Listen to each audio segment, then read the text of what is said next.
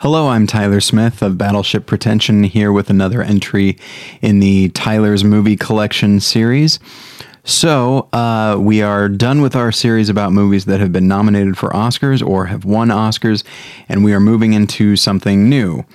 So, it is February 1st today, and that is the day of the Iowa caucuses. Now, I am frustratingly interested in politics. I wish I wasn't. It would save me a lot of stress and a lot of frustration, but it's just a thing that I follow very closely, and I tend to love primary season because, as I've said many times before on my podcast,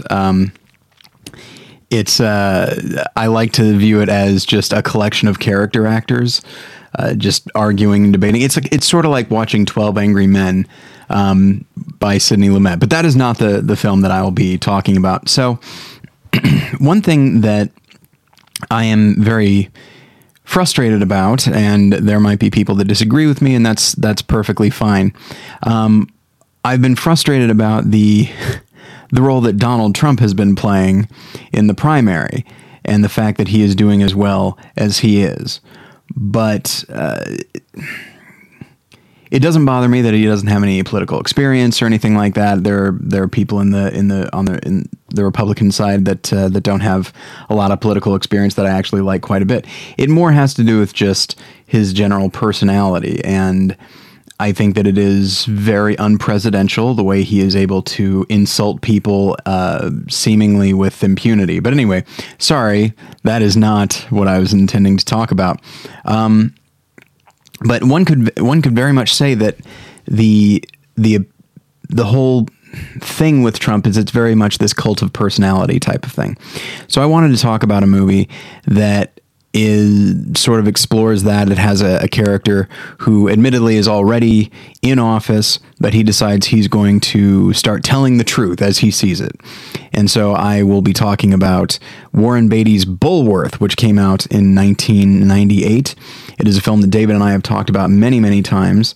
It is, so many things about it seem like they shouldn't be good, or that they shouldn't work, because we have this I believe a senator from California who has just become so jaded with politics and with himself that he puts a hit out on himself because he's just tired of being alive and he wants to give his family insurance money and all that sort of thing.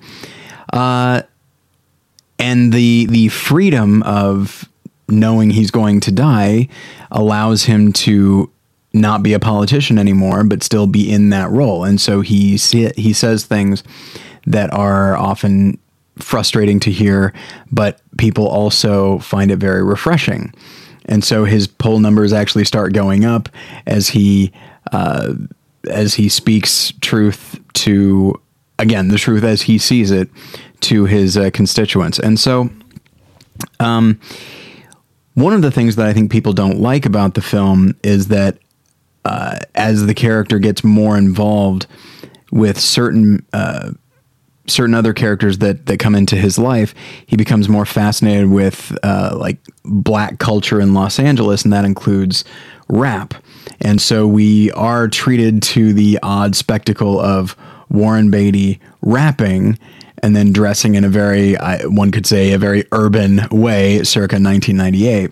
And people might find that a little strange and maybe even a little condescending. It's hard to say, but I think that the film is very sincere in its desire to engage with a culture that Warren Beatty and certainly his character wouldn't engage in. And so there's a lot of, I don't know, the sincerity behind it goes a long way for me.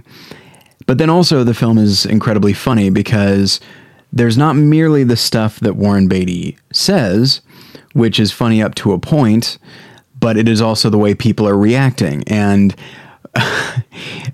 Warren Beatty's chief of staff is played by Oliver Platt, who is an actor that I will always find interesting.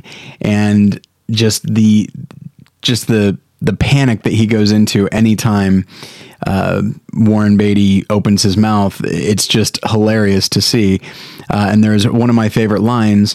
Once Warren Beatty starts starts embracing, rap culture and he starts speaking in rhyme, you get Oliver Platt saying to a colleague, says like, "Oh, he's rhyming now." It's very disconcerting, and it's hilarious. And so the film in general, I think, especially these days when people, including myself, are so angry about politics, I think the film latches on to that anger and that frustration, because it's not just somebody like Donald Trump, but it's also somebody like Bernie Sanders who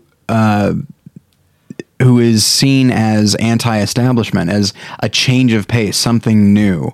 And Bulworth is very much a film that taps into the frustration that we often feel with the Washington establishment and that sort of thing. So it's a film that I really enjoy, and it's entirely possible that you won't. I know a lot of people that don't, but I like it.